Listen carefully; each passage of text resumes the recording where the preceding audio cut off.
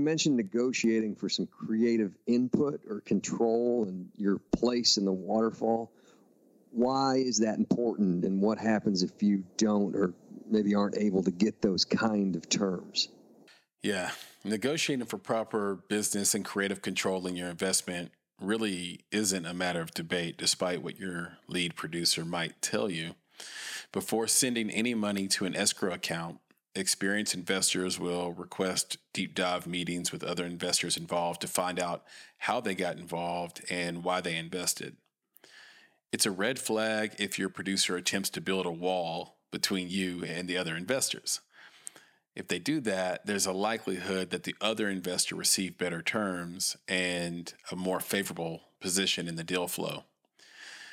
And we're talking about investing in independent film after all, so it's almost always the case that the director and producers are best friends and first-time filmmakers.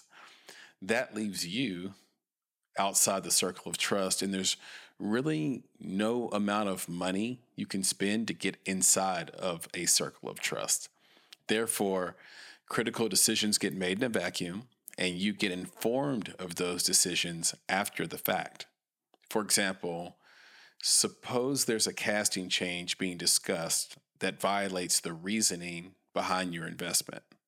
In that case, you'll want to be part of that conversation and have the ability to contractually pull your investment should the outcome not be desirable.